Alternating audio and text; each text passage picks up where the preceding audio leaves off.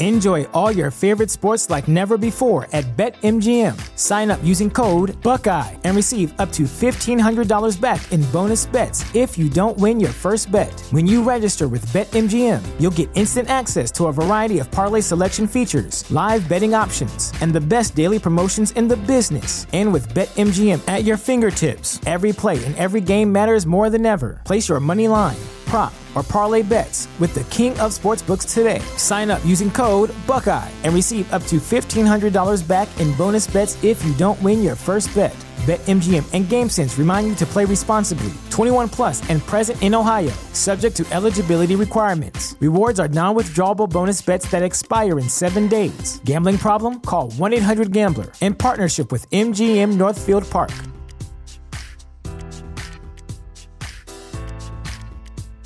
This is the story of the one. As head of maintenance at a concert hall, he knows the show must always go on. That's why he works behind the scenes, ensuring every light is working, the HVAC is humming, and his facility shines. With Grainger's supplies and solutions for every challenge he faces, plus 24/7 customer support, his venue never misses a beat.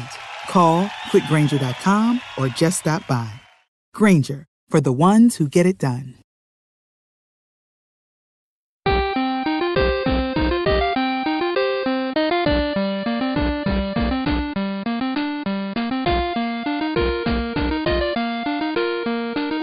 Welcome, ladies and gentlemen, boys and girls, children of all ages, to the Winter is Coming Game of Thrones podcast. This is Take the Black, and I'm your host, Razor, and I'm here with Corey Smith and Corey Thone.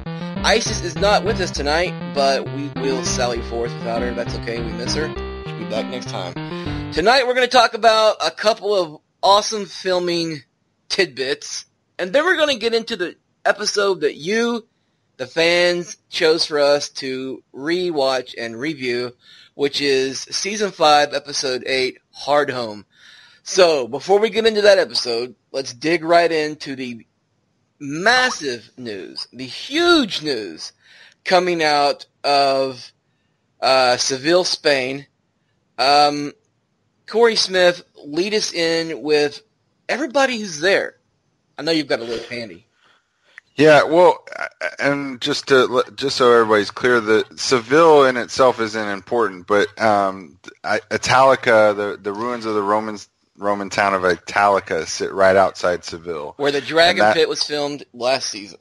Right, where they filmed the Dragon Pit. So that's what makes this important. Obviously, they're all there to film something at the Dragon Pit. So as for who's there, it's a massive list, headlined by Kit Harington, who just recently showed up yesterday, and then it goes, you've got, and I'm just going to name the characters, not the actors, but you got Bran Stark, you got Sansa, Arya, you got Davos, let's see, Varys, Grey Worm, Yara Greyjoy, Sam Tarly, Cersei, Tyrion, Jaime, Brienne, Gendry, the Night King, Robin Arryn from The Vale, and then you had a couple, you had showrunners Benioff and Weiss there, but then you also had a couple people, like the Night King, I guess we could put him in this category, the Night King, Jaqen H'ghar it was seen, as well as the Waif, who Arya killed. So we're kind of on the fence here. We don't know if these people are actually there because their characters are there, or if Benioff and Weiss are trying to pull a giant fast one on everybody. So and this is from the same. This is the same guys who brought in the character, the actress who played Shay for filming of season 6, season 6. So season 6, and didn't just bring her in. She was on dressed. Set in costume. Right. So, I mean, I'm of two trains of thought on this. So you can bring in these people, and if you bring in enough people, you can camouflage who is actually filming. You know, if you bring the entire cast there, you don't know who is actually on the set filming. If you just brought in say 5 or 6 cast members, we would know, okay, those are the people filming. But if you bring in everybody, we don't know who's filming and who's not. And none of them are trying to hide that they're there. Yeah, because we also saw Gilly, and did you mention the Stark sisters? You mentioned Arya and Sansa, right? Arya and Sansa were there. They went to a soccer game. Right. Jaqen posed and took pictures with a crowd of fans. So, it makes sense from that point. Well, Corey Thone, if you're looking at this from just from an outside point of view, you see all these actors from the show, people who you saw die in past seasons, show up for one big gigantic thing. What are you thinking about it? Is it maybe like a farewell party? We know it's a rap party. It's a rap party. Okay, so that's what you were thinking. That's your thoughts. Yeah, and I think it's a fair. I mean, they might be filming there too, but I think it's kind of like Corey was saying, you can cover up who is there filming with people who are like, oh my God, why are they there? Like that kind of stuff. Right. So right. Yeah. Because what you can do, while there are important people there, there's also the list of people who aren't there, like Emilia Clarke, who's off doing solo Star Wars story premieres everywhere, and I've got a list here of people who aren't there, which is like Braun's not there, Jeremy Flynn. So the Greyjoys, the Greyjoys. Well, Yara's there. Hound. Yara's there, but Theon's not. Right. Missandei's not there. Qyburn's not there. The Mountain, the Hound, Podrick, Tormund, Beric. Now, they've got Gilly as not being there, but I thought the initial photos we saw was somebody who reminded us of Gilly. But I guess maybe we don't know if that's Gilly or not. And then Melisandre's not there either, or Euron. Euron's the other Greyjoy you were talking about. So there's a lot of people who aren't there. And I think it's fun that they had the Waif and Jaqen come in, along with the Night King, because you only ever see the Night King in full makeup, and he only films his scenes at Titanic Studios behind a green screen. So I can't imagine why, other than a rap party or they're trying to troll us, is why they'd be there. So anyway, Seville's a hotbed of actors right now. I mean, they're everywhere, all over the place, coming and going. Obviously still filming scenes for the Dragon Pit. The next big piece of filming news we're going to get into before we start our recap of Hardhome is the set that's standing in for King's Landing in Belfast at Titanic Studios, the King's Landing set, went through some massive changes over the weekend, right, Corey? Yeah, this is, and to remind everybody, this is the largest practical set that they've built. They've basically recreated large sections of King's Landing, and they plan on leaving it standing afterwards for tourists to kind of, stroll through, because it's huge. It's a couple blocks of buildings. So anyways, over the weekend, the main feature of this was basically a gate, guarded by 2 towers. And we'd seen archers on the towers. We'd seen, all kinds of fortifications. And over the weekend, basically those towers they looked like they got hit by a bomb. The towers were exploded. The wood's all splintered. The platforms that were on top of the towers are gone. Good Lord. And then, excuse me. And then we also saw, we got footage of a large, like a plume of fire that was being filmed against they had erected a green screen there as well. So yeah, it went under some huge things. Not to mention, they had Lannister banners all over this set as of last week, and this week all the banners are gone. And I mean, yeah, they could have just taken them down because you're lighting shit on fire, and maybe you don't want to add, kindling to it. But yeah, I mean, I think that's a pretty big sign as well. Yeah, we're not saying dragons did this damage, but we're also not saying dragons did this. So there's a lot. I think it's obvious that this is an attack from Daenerys' dragons or the Night King's dragon, Viserion. If this is the last stand for humanity, if this is where everybody falls back to, then I could see King's Landing taking a lot of damage. And I remember when they were building this set up, those walls were actually built with destruction in mind. I remember the towers having chunks of them missing, and then a week later they were filled out. And I remember Dan writing something about it, saying it's clear that they're going to these walls will be damaged later. So it's kind of cool to see that happen. It's also kind of cool to think that while they're in Spain filming scenes for the Dragon Pit, they're also doing the damage to King's Landing in Belfast kind of simultaneously, which is kind of neat. But there's a lot of stuff still going on for season 8 filming, which we think will be wrapped in June at some point. We believe Sophie Turner filmed her last scene today. She took to Twitter and said her heart was broken, but that it was a good experience. She didn't come out and say it was her last day filming, but you put 2 and 2 together, and you can pretty much come to that conclusion. Maybe she watched Infinity Wars. I don't want to go, Lady Stark. Anyway, let's go right into what we want to talk about tonight, and that is Take the Black Reviews. That's what we're going to call it. Take the Black Reviews. That's an awful name, and we can come up with a better name later. But we're going to watch, from now until Season 8 starts, we're going to be watching randomly selected episodes selected by you, the viewers. Every other week, I'll be posting this article with a podcast, and then I'll run in the comments, let you guys choose an episode that will then have a poll where you'll vote, and this week's winner was Hard Home. So, guys, before we get into the meat and potatoes of this episode, I just want to say, as I watched Hard Home today, I appreciated it way more today than I did viewing it the first time. And I've rewatched the season. Season 5 was not my favorite season. We all know that. We've talked about it several times.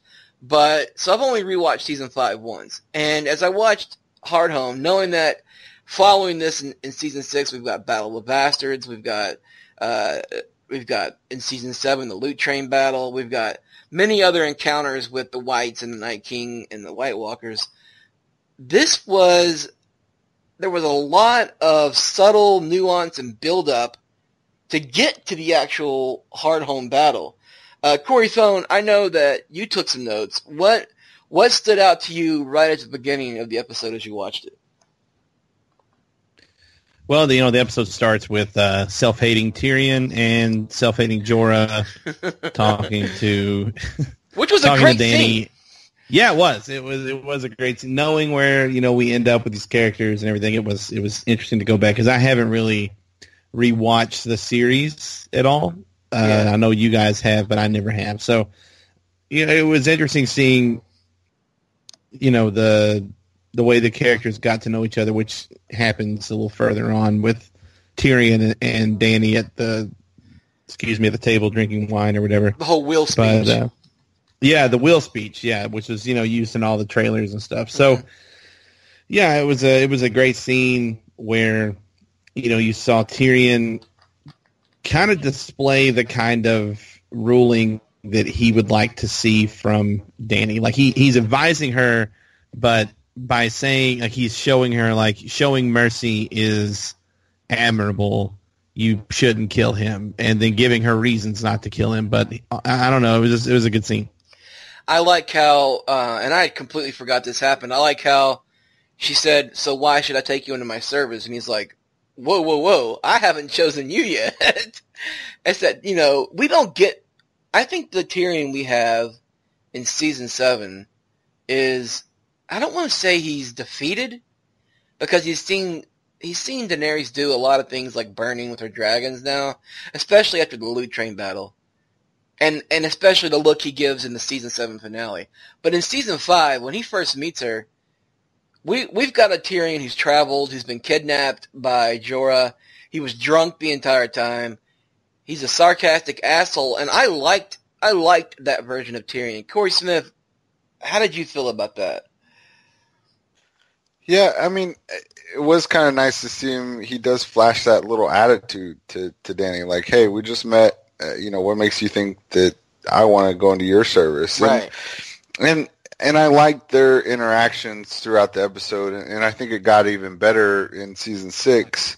But yeah, it was definitely nice, especially when they sat and it was just the two of them talking later on in the episode, because Tyrion he's not in chains, but he's definitely there pleading for his life, basically. Mm-hmm. He's arguing for himself.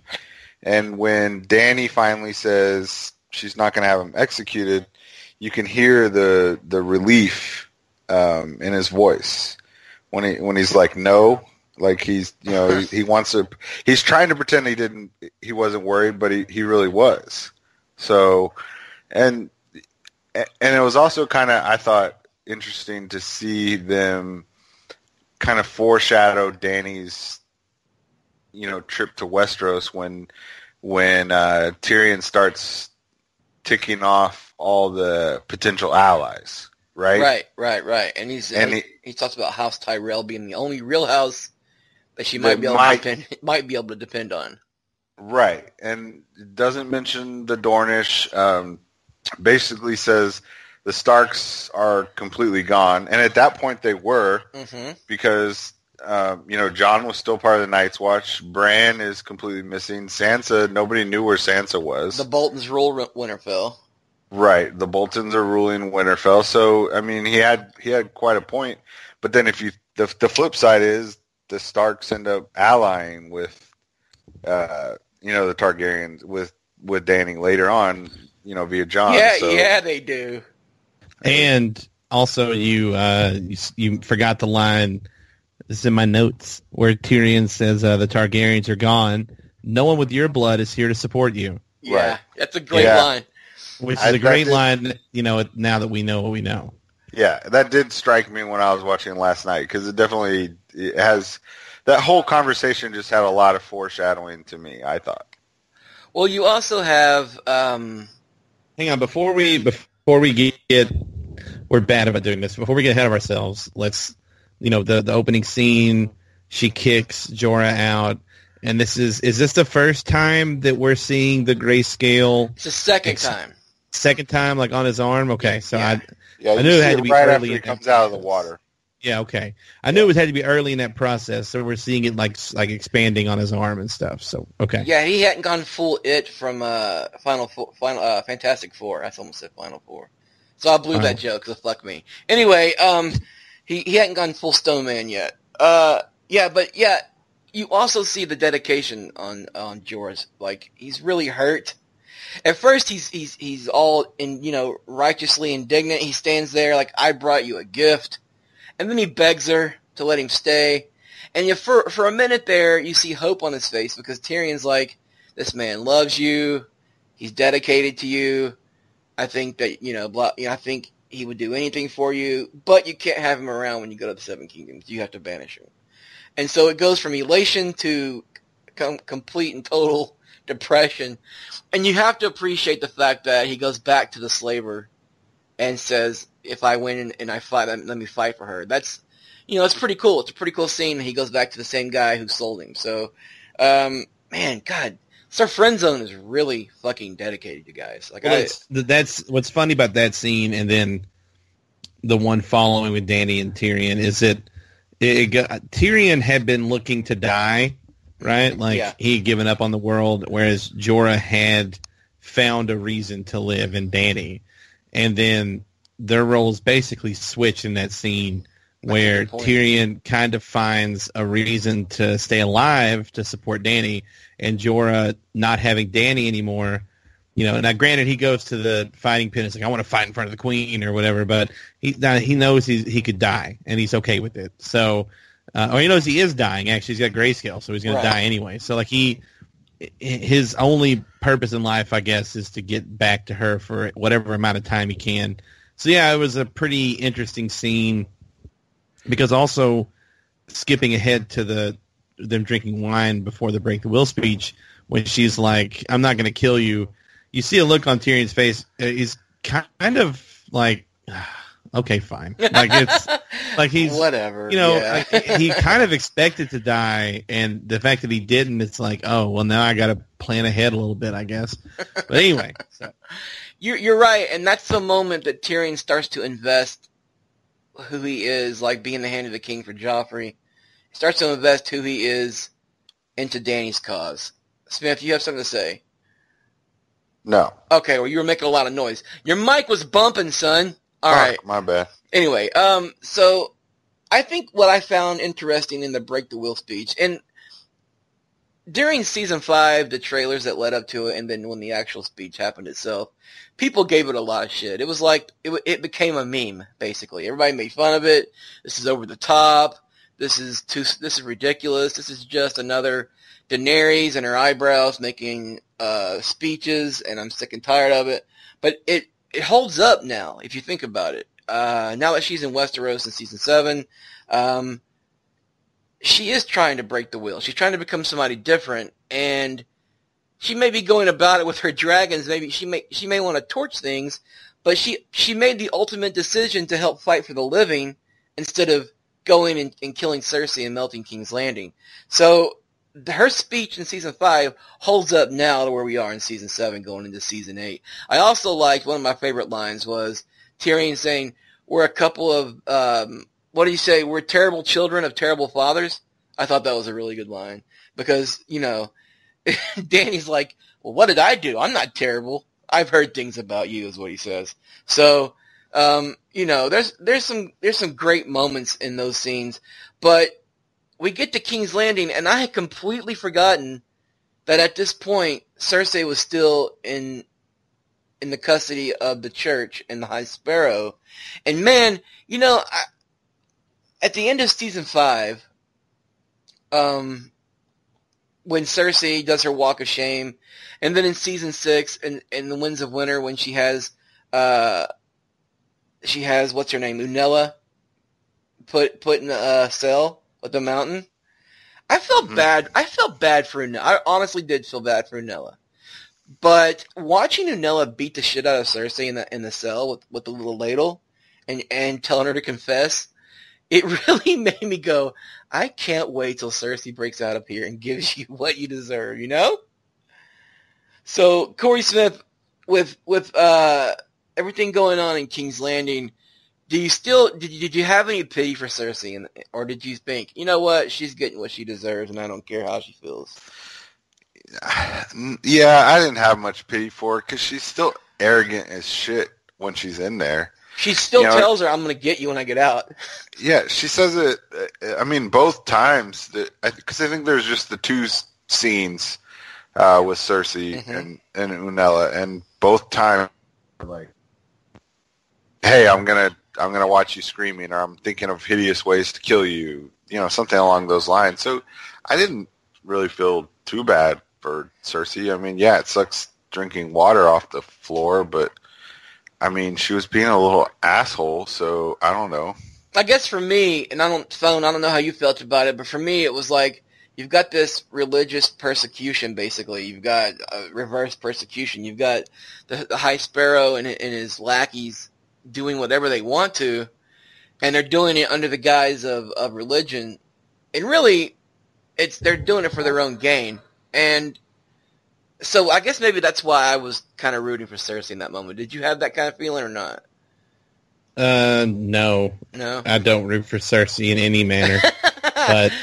But we all knew she was going to get out of there. Right. And, what ended up happening to that lady is also not, like, I'm not going to say I don't feel bad for her necessarily how she died, but how she eventually died, I guess I should say.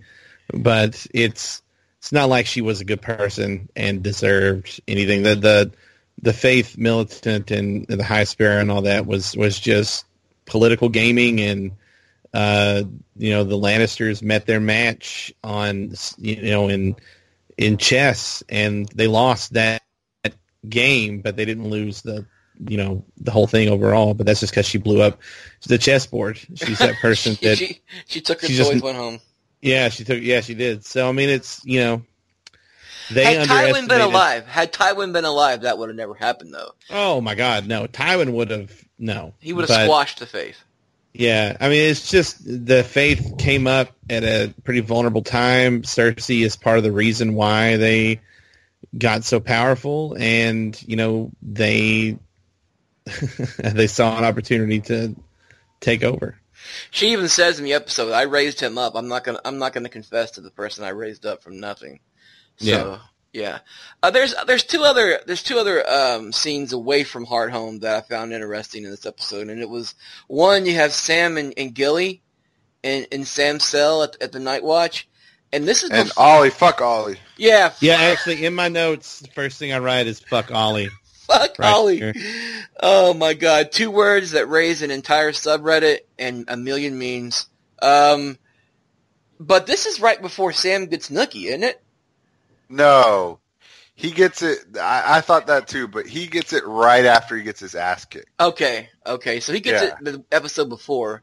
Right after he gets his ass kicked. Apparently, he's still good to go for the first time in his life. But yeah, that was the episode before. So you've got. Like the first time. Oh man, what a great! I was hoping that as I watched this, I was like, okay, please let it happen this episode because I want to talk about that. I love that, but I love Sam. I love the character of Sam, and Gilly taking care of Sam like she did because he stood up for her, even though it was Ghost that eventually handled business. I like that. Gilly and Sam were together there, and they ended up being together from then on. But can we also talk about how Sam convinces Ollie to kill Jon? Yes, I wanted to talk about that. Yes, and then he tells Ollie that he's wasting his time because Jon will just come back anyway. Jon always comes back. Don't worry, Ollie. He always comes back. Yeah, I watched it today, and I was like, did Sam just tell Ollie that it's okay to do some things bad to get something good done? Follow your convictions. No, don't do that, Ollie. But that line about Jon always comes back. That line held the hope of thousands of fans of Jon Snow during season 5, between the off season of season 5 and season 6. Back when Benioff and Weiss were telling us, no, Jon Snow's not coming back. He's dead. He's gone. He's moving on. And Kit Harington did interviews where he said, I'm dead. I'm moving on. I'm looking at other projects. And we even at Winter's Coming, we did a thing called Hair Watch, and we would check the length of his hair. So we were watching very closely to make sure he was coming back, because you have to remember, this is where the books ended for book readers. We had nothing to go on in season 6, right, Smith? We had a little bit. Not much. We didn't know about Jon. Some of this, nothing with Jon. We had some stuff with the Iron Islands, and some stuff with the Dornish, I believe, but nothing. There was nothing major that we had to go on. No, we didn't know because the books end with Jon dead. That's literally the last page of the last book, and God knows when we're getting the next one. But yeah, so we didn't know. I mean, we had a pretty good idea Jon was coming back, but we didn't know how or when or what form it would take. So, yeah, definitely we were in the dark too. We also get at Winterfell, Sansa talks to Theon and realizes that her younger brothers are still alive. This is one of my favorite Sophie Turner scenes in the series. It was a good scene too. And it really makes you. I know we rag on Sansa the character quite a bit, but I don't think I've ever ragged on Sophie Turner the actress. Oh no, she kills it every time she's on screen. Basically, she's really good. Right, and scenes like this are one of the reasons why the character of Sansa gets me so frustrated, because Sophie Turner can clearly act. And I love this scene with Alfie Allen, who obviously also can act the shit out of almost anything. But it was just she just kind of unleashes all this emotion on Theon, and it was just so awesome to see her doing something, you know, proactive other than just kind of standing there afraid and crying and not doing anything. Here she is, like, taking it out on somebody else. And I love the scene. It's one of my favorite scenes of hers through the whole series. I mean, even up through season 7. And this is after, by the way, the horrible events of her wedding night with Ramsay Bolton. And after that, the old lady who was going to light a candle in the tower, that Theon rats on her, and she ends up getting flayed by Ramsay. So Sansa really had no reason to hope for anything. And you forget that as the watcher, you know that Rickon and Bran are still alive, and you know that those two little boys who were killed and burned. By the way, we're celebrating the fact that Rickon and Bran are alive, but nobody cares about the farmer boys. Who cares about the farmer's boys? Somebody has to. But we watch this scene, and you forget that Sansa doesn't know this. Like, I was taken out of the moment for a second because I'm thinking, well, clearly Bran and Rickon are alive, so whatever. And then I forgive. Like, Theon's been through so much. I feel bad for him. Reek is bad. It's horrible what he's been through. And you look at Sansa, and she says, "Good. I'm glad he did all that to you." And then he tells her, I didn't kill your brothers. I killed 2 farmers' boys and burned their bodies." And there's hope in her eyes. Like, oh my God, for once and through all this nightmare, I have something to live for. So it's a great poignant scene. Yeah, especially when she calls them Theon's brothers as well. Yeah. She doesn't say these were your friends. She says those were your brothers. Yeah. You were raised with them. Those were your brothers, and you murdered them. And that's one of the reasons that scene works so well, because she is just, and she's right on with that statement.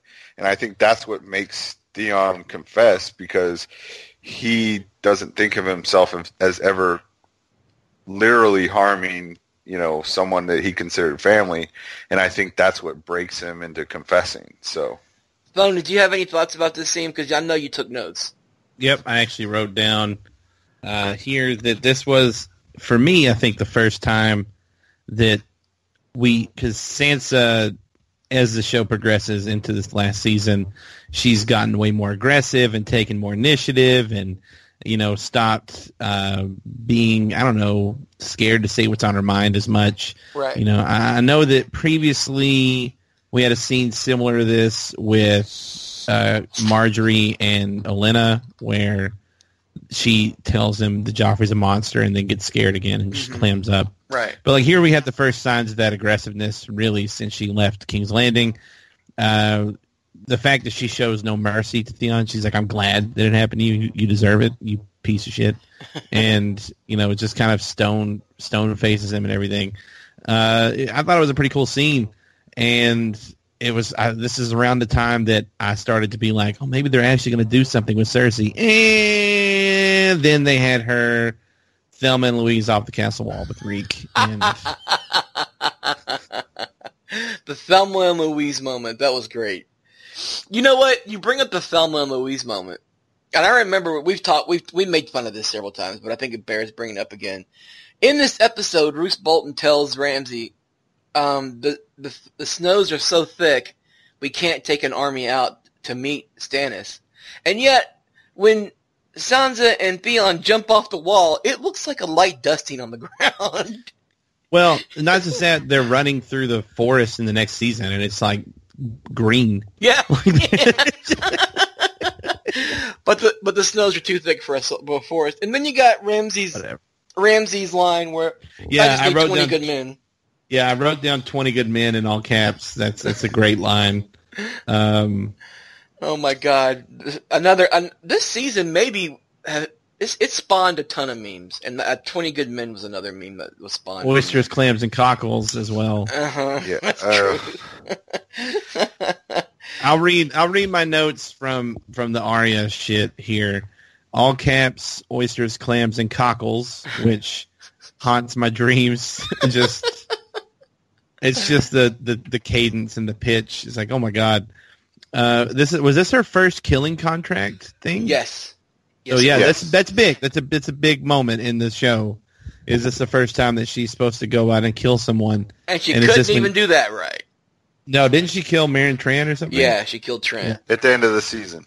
When you saw with the little oyster knife, she killed him. Yeah. And then she goes blind. Then she goes blind, right? Right. So the last thing I wrote about the oysters, clams, and cockles segment, can we just forget this storyline ever happened and pretend that Arya got into a time machine like Bill and Ted to learn karate instantly instead of this shit? Because as cool as we were all so on board with her going to karate school with Sexy Jesus. Cobra Kai. And Cobra Kai. Yeah, I was so on board with it. And then like by the point, and even at still, that's the thing. It's like if I'm sure at this point I was still on board with it because it was this is building to something. I know it is. It eventually builds to one of the worst chase scenes. One of the worst, like in a show that, even though it's fantasy, is sometimes brutal in its realism a little bit. Yeah. Like to have that, it was like, oh my God, this is too much. It was really over the top. I agree. Yeah. And sometimes I'll defend the scenes in this show to the death, and that was too much for me to defend. After this, the whole stabbing and falling into the filthy water, and then living, and then running like the Terminator. I mean, yeah, there was a lot. There was too much. I agree. She gets stabbed in the stomach, and she goes to an actress's house and drinks some tonic, and it's fine. And I don't want to get into it again, but at this point, it was still interesting to see. Like, it was interesting to see the amount of effort they put into a hit, because like she had been acting as a oysters, clams, and cockles salesman for weeks, going and turning left onto whatever street. Radman. And now she's whatever, and now she's turning right onto Radman Harbor Boulevard. I don't know. It's not that important. It is. No, but you know what's so cool about this scene is, well, I don't know if you call it cool, because Smith, I wanted to ask you this. In the books, she actually kills the Thin Man. She carries out her poison. With poison. Yeah. And she doesn't do it in the show. You think it played out better how she got to kill Trant instead? I mean, they were kind of merging. That was me gathering my thoughts while simultaneously Your thoughts talking. Gathering sound like a spoon clanking on teeth. It sounded like the kid from The Ring had indigestion. The Ring crawled out of my TV and you were coming at me. Well, now my thoughts are just gone. No, but they merged two contracts on the show, because in a preview chapter from Winds of Winter, Arya kills like one of the dozen of the Mountain's men. Right. Who happens to come over to Bravos instead of Marion Trant. And so I guess it played off better in the show. I mean, I think we've all kind of touched on it, but I was struck by, when I was watching the episode, just how spread out and how many things were going on compared to, where we got by the time season 7 ended, right? You've got Arya and Bravos, you got Dany over in Marine, you've got everything going on in Westeros, up at the Wall, beyond the Wall, just all this stuff going on every corner of Westeros, and it was kind of a striking contrast to where we are now, where everything's basically been condensed down to Westeros. Yeah, think about it. We had King's Landing, we had Winterfell, we had Meereen, Bravos, and then Hardhome.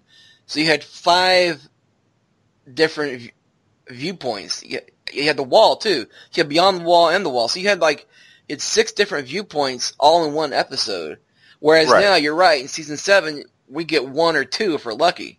So yeah, you're right. It's been condensed. Everything was spread out, and that just makes me appreciate Benioff and Weiss and how they're able to tell a story so spread out across the map of the world of that world so well to bring it all in, because we had all that story, and then we get to Hardhome, which let's talk about the actual Hardhome battle itself.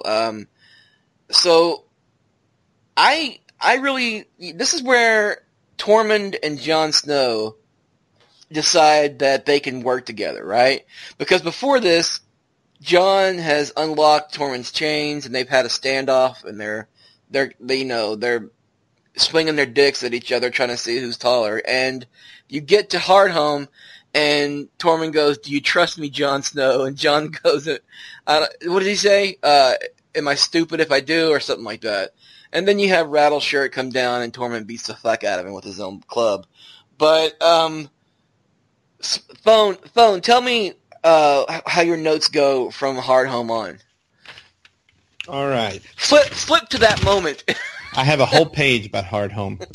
I did notice on my computer screen that it was almost exactly halfway through the episode when we get to Hardhome. And so we get like 30 minutes of not Hardhome and then 30 minutes of Hardhome. Which is easy to forget before you get there. What? It's easy to forget that when you talk about this episode. You think the whole episode. Yeah, and it just reminded me of like Battle of the Bastards, where we did the same thing. Where if you had too much in Hardhome, it would have been overwhelming, I think. Mm-hmm. So they did it. I liked that. The guy with the skull face mask from season 1. What? Rattleshirt. Oh, I thought he called him Bone Lord or whatever. Lord of Bones. Lord of Bones. It's his nickname. Okay, yeah. He's pretty fucking extra. He's unnecessary. Yeah, totally extra. He talked shit and got hit, and I thought it was great. Tormund, this is about the time. I mean, Tormund's always great. Yeah. He's chewed scenery from the jump, but this is about the time where I think we all realize just how good of an actor that guy is, and how interesting, how much fun they were having writing this character. And, I mean, he basically is a hype man for Jon in this meeting, but he's covered in blood from beating the shit out of some guy. Anyway, I thought it was a great way to start the peace accords with a murder. So Yeah. Gather the elders now.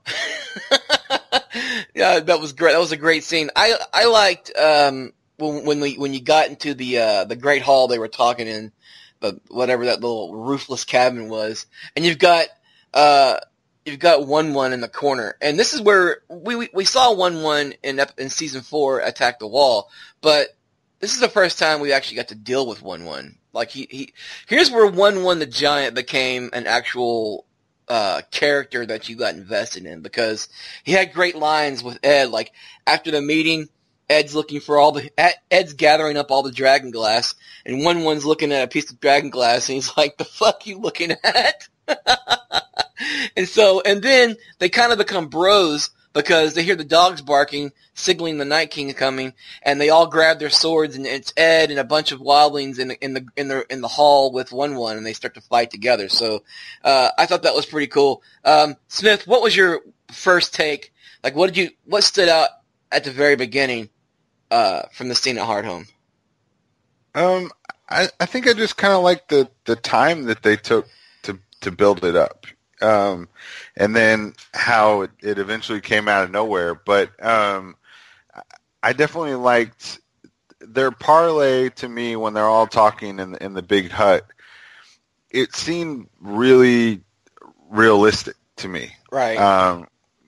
Jon is like, I'm not going to forget all the people that all my friends that y'all killed, and I'm not telling you to forget yours.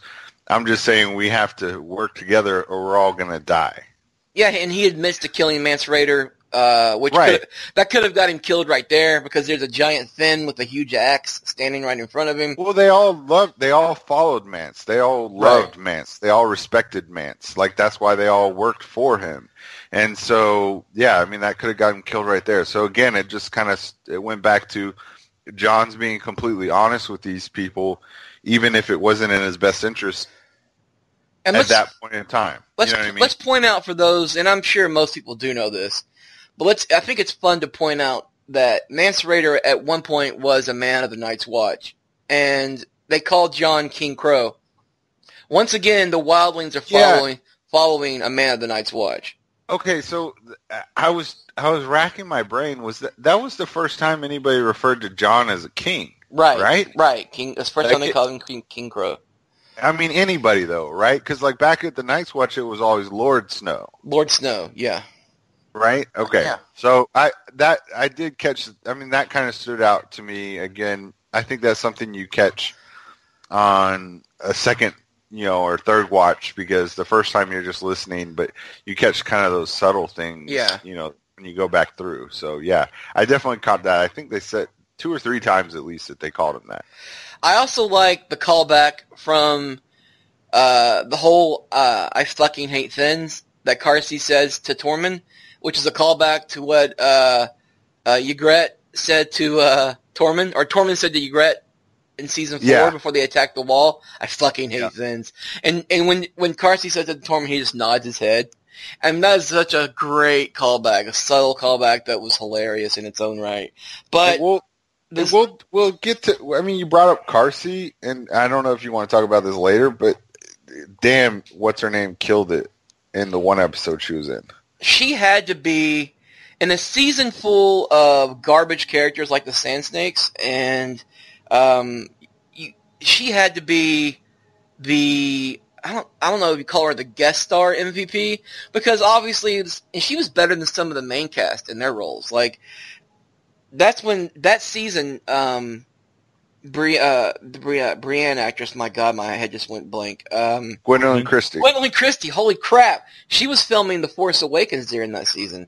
So, and I'm not sure that's why she wasn't in all of season 5, but she's only in there just a little bit. She follows Sansa and Littlefinger down the King's Road to Winterfell, and then she gets stuck in that town waiting for a candle, and you don't see her again until she kills Stannis. So she's not in this season a lot. And so there's a lot of characters that had small roles. This is a season where the larger characters started to come to bear, and you have this one-off episode where Carsey you're right. I couldn't pronounce. I forget the actress's name, and if I did know it, I probably couldn't pronounce it correctly. But she killed it this episode, and I remember talking about this during the podcast when this actually happened, and we were all just floored by her performance. And she kicks it off from the beginning.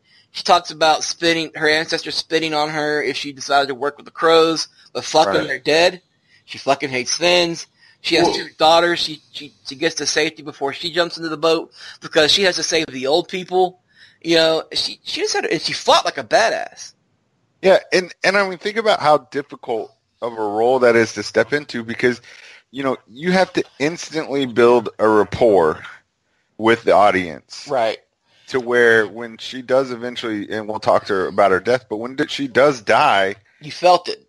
Yeah, we cared. And, and I mean, she was in probably, I don't know, maybe 5 minutes of screen time total. And so just to get it from, we've never seen this character before, to when she dies, it's a brutal, gut punch. You remember her name. We all remember her name, Carsey, because of how good she was. Yes. Yeah, so I mean, I don't think we can, mention enough how much she just killed her small role. I mean, definitely MVP of the guest stars or whatever you want to call it. And, the Thin, the guy who played the Thin, he did really well. Like, before that, the Thins were cannibalistic assholes who attacked the wall and who Jon had to hit in the head with the hammer, all that stuff. But this Thin was actually pretty cool. His axe was badass until it got shattered by the White Walker. But he ended up sacrificing himself so Jon could find Dragonglass. So in the end, he closed the gates to Hardhome, first of all, which bought them time to get the rest of the people on boats into the ships, and then he sacrificed himself so Jon could get Dragonglass. So that character, and I don't even know if he had a name in the show. I just know as a Thin, he was really good. He was a good character, and he was right after. You want to talk about low-key MVPs? He was right after Carsey. But Thone, as we progressed, as the Night King shows up and the Thin shuts the gate, now that you've seen the Army of the Dead in season 6 and season 7 and what they can do, this is the first time we've actually seen what the Army of the Dead can do to a massive army of the living or a group of the living. What did you think as you were watching this? All right, so let me just read my notes because I took them, so I'm going to read them. We see how ineffective conventional weapons are against the whites. Some of the ones coming through the fence, wall, whatever. Yeah, arrows had no effect on them. Arrows in their heads and everything. Didn't slow them down. We got the 4 horsemen of the apocalypse shot on the top of the ridge. Then we get the awesome tracking shot, the first of many tracking shots of John to come, moving through the battle, being a badass, ducking, being really lucky, and also killing a lot of things. We see 1-1 kick some ass, and then boom, I'm reading this exactly. Then boom, White Walker comes in, old Ted Nugent looking ass. And Ted Nugent White Walker, yes. The Thin that everyone hates goes to okay, so is Thin a clan then? Yeah. Because I thought his name was Thin or Thins, and I was like, yeah, everybody hates that guy. Everybody fucking hates Thins. Now I remember they're the ones that they ate Crow. They had like an arm on a spit in like season 1 or 2 or whatever. Yeah. It was so stupid. The Thin goes to face off against Nugent and is immediately dealt with. And then we see how strong White Walkers are, and one throws John across the room with one hand. So also he's shattered. I think I'm bleeding inside my chest. Like John got smacked in the solar plexus, was coughing up blood and shit. That was really cool. Like, so anyway, I think the biggest takeaway from all of this is they did a good job of showing you, and this is before, this is just in that one scene, that John is very competent, that the White Walkers are not stopped by conventional weapons, and that the whites are pretty much unbeatable on their own unless you have something special. Also, this is the first time we saw that fire has it fires nothing to a White Walker. Because when that White Walker walked through the fire, it dissipated as he walked through it. And it's the first time, I'm sorry, Smith, I didn't mean to cut you off, but it's also the first time that we saw Valyrian steel is the weapon of choice when fighting a White Walker. Yes. And I think that you touched on this earlier, but the whole part of this episode was that this is the first time, and I think this for me was kind of part of what season 5 did. Because I've heard some people say that season 4 is like the end of the first half of the story, right? And that season 5 launches everything into different directions. Right. Right. And if you think about up until, through season 4, we'd seen White Walkers, right? Mm-hmm. But they'd never done anything major that we'd seen on screen. We saw them attack the Fist of the First Men at the end of season 2 and take out a bunch of the Night's Watch. And we'd seen them, take out a few people here or there, but we'd never seen them in a mass army situation like this. Well, like Thone said, we'd never seen the 4 Horsemen of the Apocalypse before either. Right. And so I think that this kind of established that, like, okay, season 1 through 4, we're all playing our bullshit games, and, the Lannisters are screwing the Starks, and the Starks, everybody was, buying the Lannisters are screwing other Lannisters, I believe. Fair enough. But, this is where I think they really kind of established that, hey, the real threat is the White Walkers. That all this other bullshit doesn't matter. That the White Walkers are obviously what is the main threat. And I thought from the moment the dog started howling off screen until John's paddling away in the boat at the end, that it was just fantastic television. Like every single moment. I mean, all the parlay and everything that led up to that was great too. But once those dogs started howling, it's like we just entered in at a whole nother. It shifted into overdrive, is what happened. Right, and it was just like I can remember as writing for this season before season 5 started, and some of you may remember Annie. She wrote for Winter's Coming back then, and we Annie was great about sussing out filming news before it was easily made available across several sites. Annie always found the good stuff, and she found out they were filming several nights at the Quarry at Magharamorn. I just fucked it up. Magharamorn Quarry. They were filming there, and it was going to be for Hard Home.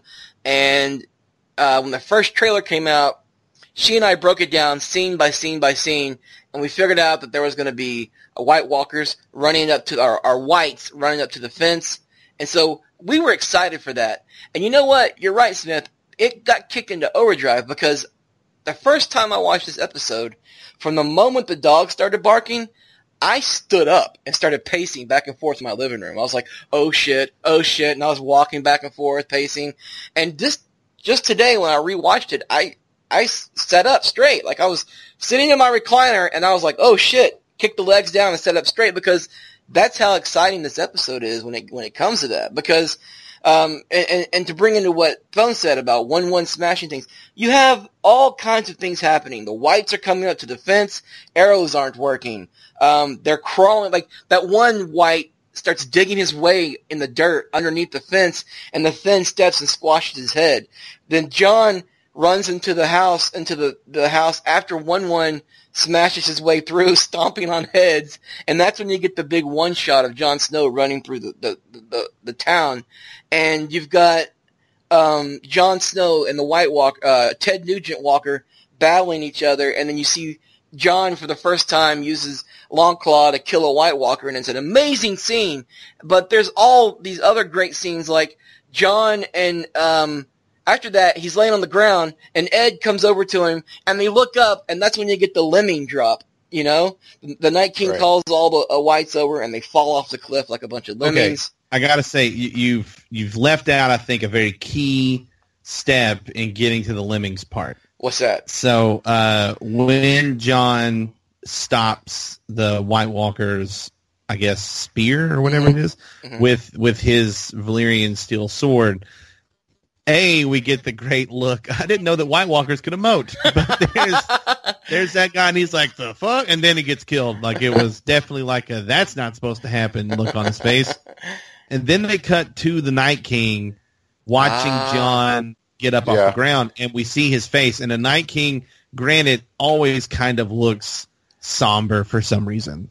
But he's got resting bitch face. Let's just he does. He does. But what is implied there as he watches Jon, lead these men and stave off a White Walker and all that stuff, he is seeing a threat, and he's seeing a real threat. And then he's like, okay, so it's taking too long to get through the fence. We need to get after this guy. You guys start jumping off the mountain, and they do. And then they start lemmying themselves off the mountain, and then getting up, which, again, conventional death means nothing. It just reinforces that. But also, it was just, he called in the cavalry. He was like, damn, this dude with the long hair down there just killed one of my boys. I guess this guy with the luxurious locks down there. This guy with really sexy hair. This cinnamon bun down there just slaughtered one of my guys, so I better send in the cavalry. I don't think he was planning on sending those in until Jon did that. Okay, I took it a slightly different way. I am with Razor that when I watched the episode for the first time, I literally jumped up on the edge of my couch and I crouched like I was ready to jump or something for 30 minutes. But anyways, I took that scene as, to me, it was kind of the Night King, and this is further, my opinion is furthered later when he does the, raising of the arms thing. I think that was something of the Night King trying to crush Jon's, not his soul, but his spirit. Yeah, there you go. Because he's, Jon's like, I killed a White Walker, and then the Night King's like, I don't give a shit, and just sends all of his guys right off the cliff. I don't give a fuck. Look what I got. Right. That was what to me, that's what it was. Okay, you can do that, but look at this. You know what I mean? You killed one White Walker, here's 10,000 dead people, deal with that.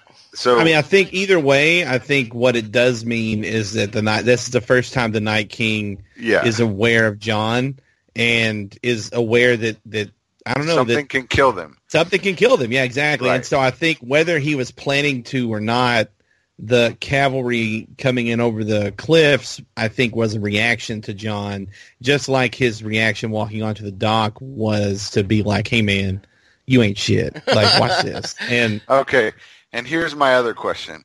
Why the fuck did not half of the army fall down when they killed the one White Walker? Oh, right? That's a good question. When I was watching, I can answer it. Go ahead. It's because it wasn't the White Walker that either converted or was controlling them. The Night's King was there, so he was in charge.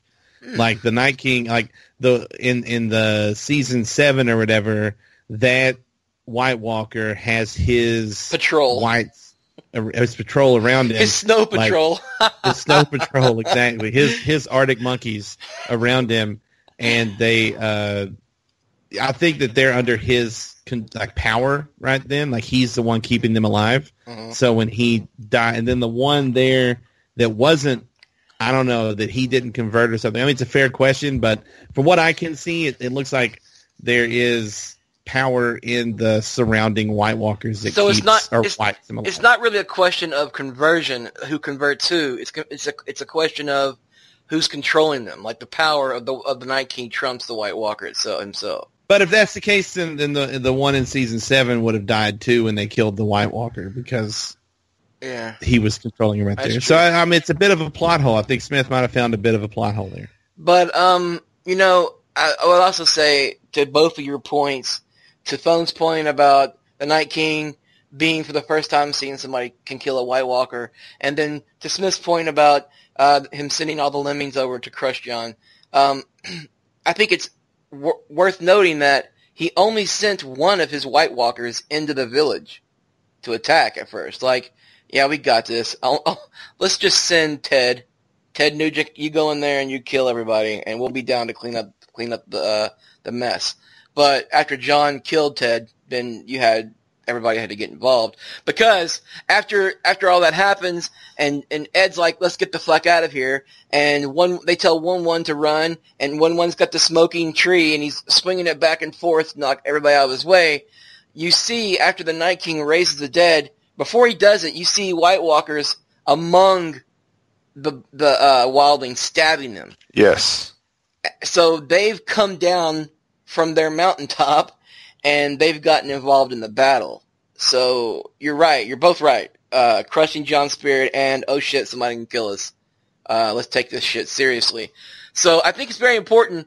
Hardhome, in itself, is an exciting episode because before that you had season 4's Watchers on the Wall, where you had the wildlings attack the wall, and that was exciting and fun. And before that, you had season 2, and I mean, you could count the Red Wedding, I guess, but season 2 was a big battle with Blackwater. So it really wasn't a lot of, these were just side battles, like families versus families and kingdoms versus kingdoms.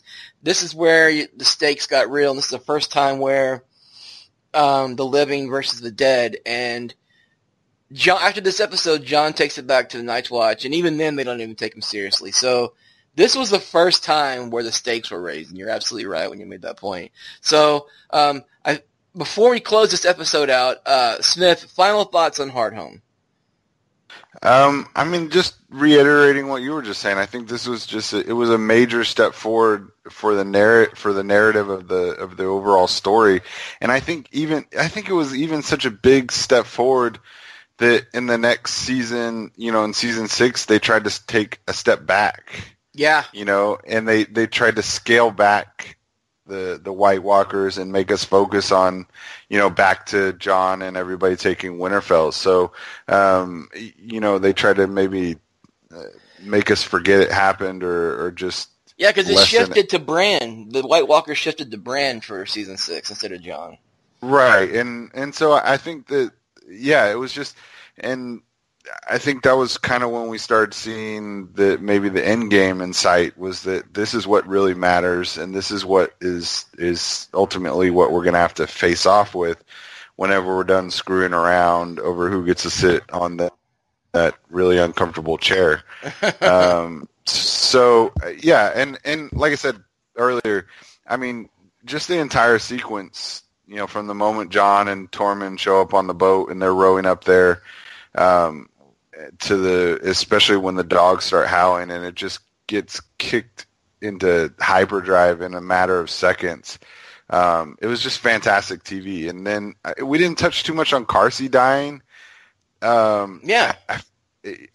I don't know if it was Benioff and Weiss that said it, but you know, when she sees all those children, that was like a nightmare for her. Yeah, because she puts her two daughters in the boat before it all starts, and so she's right. Yeah, she's a mother first. Right, and so when she sees those kids that are about to kill her, her whole world just collapses, and she's living in a nightmare, and so that's why she can't fight back. She couldn't fight children. It literally killed her to fight children. Literally. Right. Yeah. So I mean, just you know, the scenes like that, it just touched on how well from start to finish that entire sequence is. I mean, I put it up against almost anything the show has done. You know, the action may not be as lengthy or as crazy as, like, say, Battle of the Bastards, but I think that emotionally it raised your not your blood pressure, but it was a lot more tense, and there was more horror elements to this scene, to this battle than any of the other battles that we had seen. Right. You know, before or after. So, Phone, now that you've seen Battle of the Bastards, Loot Train Attack, Beyond the Wall battle, where would you rank Hard Home among those? I'd put it second after Battle of the Bastards. Okay. I still think that's my favorite episode, probably. And because we got... It's what makes Hard Home so great is that it's not just Hard Home. We also get the great stuff with Dany and Tyrion and all that. And we get, you know, a few other scenes here and there. But Battle of the Bastards, we get the, you know, Slaver's Bay battle and Battle of the Bastards and finality with Ramsay. So it's just kind of, and we get the Stark banner hanging. And so, I mean, I feel like it just has more of a finishing aspect to it than Hard Home, which is more of a beginning aspect to me.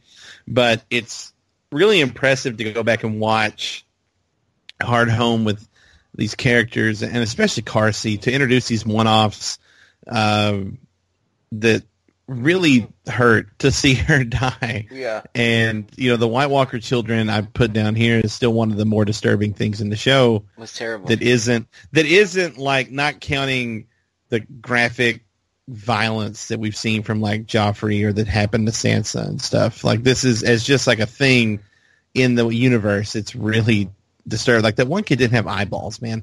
And also they really do a good job of peppering in hints of what kind of stuff the Night King has in his arsenal with these kids, where it's like, oh man, they have dead kids can fight you too, and you know, one's there, and there used to be other giants, but you don't see it till season 7 or whatever. But that's a great point. You know, they pepper all that stuff in to remind you that, like, it's not just men that you're seeing, it's women and children, and everybody becomes a soldier. So it was pretty important to have that. So it's not just the men, it's the women and children too? Yeah, it's in there. I hate White Walkers. They're coarse and irritating, and they get everywhere. But we also nobody's talked about teary-eyed Tormund, but when he's on the boat, like, he's seriously, I don't. It could be the wind, I guess, but it looks like he's crying because I feel like those are his people. People he just lost. Yeah, and which, I mean, imagine, you know, it is really, it's TV, so it's fine, but it's awfully serendipitous to be like, yeah, we got here like an hour before the Night King did. But yeah, the moment on the docks obviously is iconic. That is a top 5 moment of the show so far. Agreed. I don't think you can make a top. I would listen to arguments that it might be just out of the top 5 based off of a few other awesome moments, but it's pretty iconic, him raising his arms like that. And yeah, I just really love that, like, the camera too. It doesn't linger on the Night King. It comes back to Jon's perspective and what he's seeing from the boat, and then you realize that, like, nobody in the boat is rowing; they're just staring. No. Wait. There is a guy rowing, and this is what's so funny about this season, is we all, well, not all of us, a lot of us, there were theories all over Reddit that the guy in the front of the boat who's rowing, has a hood over his head, was Uncle Benjen. There was a lot of Smith, I don't know if you remember this, because you, like I said, I don't think you were writing for Wick back then, but there were theories all over the place that the guy in front of the boat, because you never see his face, and that's Uncle Benjen, because in the 2 episodes later in the finale, Uncle Benjen shows up all of a sudden. Or that he's supposed to be showing up all of a sudden. They lure him out. Honestly, I didn't catch that the first couple of times, but last night I did see the dude in the hood, and I'm like, why the fuck is that guy not even, like, turning around? Like, everybody else in the boat is, like, literally, like, dumbstruck. And he's just got his head down, rowing. Yeah, he's got his head down. He's just like, I don't want to look. I mean, maybe he was like, I'm not looking at that shit. But, I don't know. I did catch that this time around. I didn't really notice the first couple times I watched it. He's that guy in action movies that, like, has got his headphones in and is missing all of the, like, city being destroyed around him. Like, I'm just row the boat guy. You guys are in? All right, let's go. And, like, he's, listening to Ace of Base in his headphones. Ace of Base? No, probably Shania Twain. It's probably Shania Twain, like, I feel like a woman, like, cranked to 11. That's why I can't hear anything. Wow. He's like, why are you guys freaking out? I'm getting you there. Calm down. Also, it's a rowboat, not a speedboat, guys. Also, nobody talks about how 1-1 got into one of those ships. Because, goddamn. Everybody goes and stands on one side so he can climb up from the other. No. Go ahead. What we don't talk about is why the next episode they're walking to Castle Black. Yeah, they don't skirt the water all the way around to the Greenland, like to the side where it's warm. Not to mention, we find out in like 2 seasons there's a castle at the edge of the wall near the ocean. So, like, why are they on that side of the wall and why are they walking? Like, what the fuck happened? 1-1 trying to get into the boats and tipped them all over, and so now they're all having to walk. Every boat. He kept trying to get in the boats until he tipped them all over. Yeah. God damn it, 1-1. Splash. God damn it, 1-1. Splash. Yeah, no, I can see that happening. Yeah, no, that was a weird thing, because the next episode, they're all standing in front of the wall, and Alistair Thorne's looking down all smugly, like, I'm not going to let you back in, but he does. Because he's he had to stab him because he's a dick. Anyway, Hard Home was a fun episode. And here's what we're going to do when this podcast goes up tomorrow on Wednesday. In the comments section, if you're listening, I want you to please let us know which episode you want us to review and recap next. And if there's a particular topic about the episode you feel strongly about and you want us to hit on, let us know there too. What we'll do is we'll gather all the suggestions from the comments. We'll put them in a poll, and next Monday you'll vote on which episode you'll want us to watch in two weeks from now when we record Take the Black again. Give us something hard. Yeah, like give us something. Yeah, like reviewing. I loved Hard Home, but like give us something that we really, it'd be a challenge, and we gotta I would not mind some earlier seasons, like some 2s or 3s. Even 1 is fine. Let's get into some really nuanced political maneuvering, that kind of stuff. But either way, choose an episode. We'll talk about it on the next episode of Take the Black, along with whatever Season 8 filming news is happening. So for myself, for Corey Smith and Corey Thone, Isis, we miss you. Get better. We'll see you next time on Take the Black. Valar Morghulis.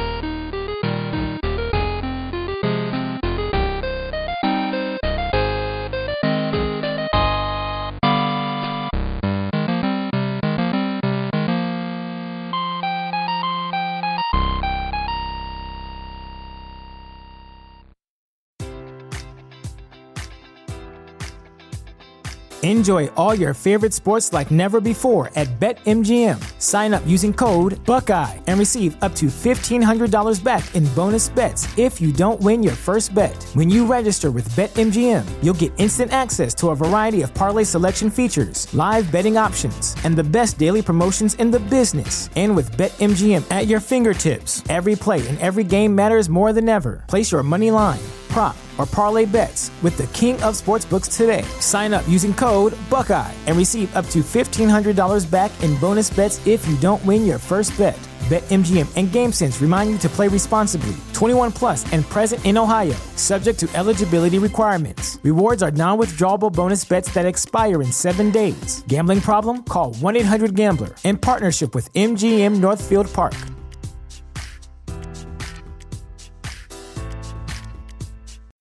When you need mealtime inspiration, it's worth shopping Kroger, where you'll find over 30,000 mouth-watering choices that excite your inner foodie. And no matter what tasty choice you make, you'll enjoy our everyday low prices, plus extra ways to save, like digital coupons worth over $600 each week. You can also save up to $1 off per gallon at the pump with fuel points. More savings and more inspiring flavors make shopping Kroger worth it every time. Kroger, fresh for everyone. Fuel restrictions apply.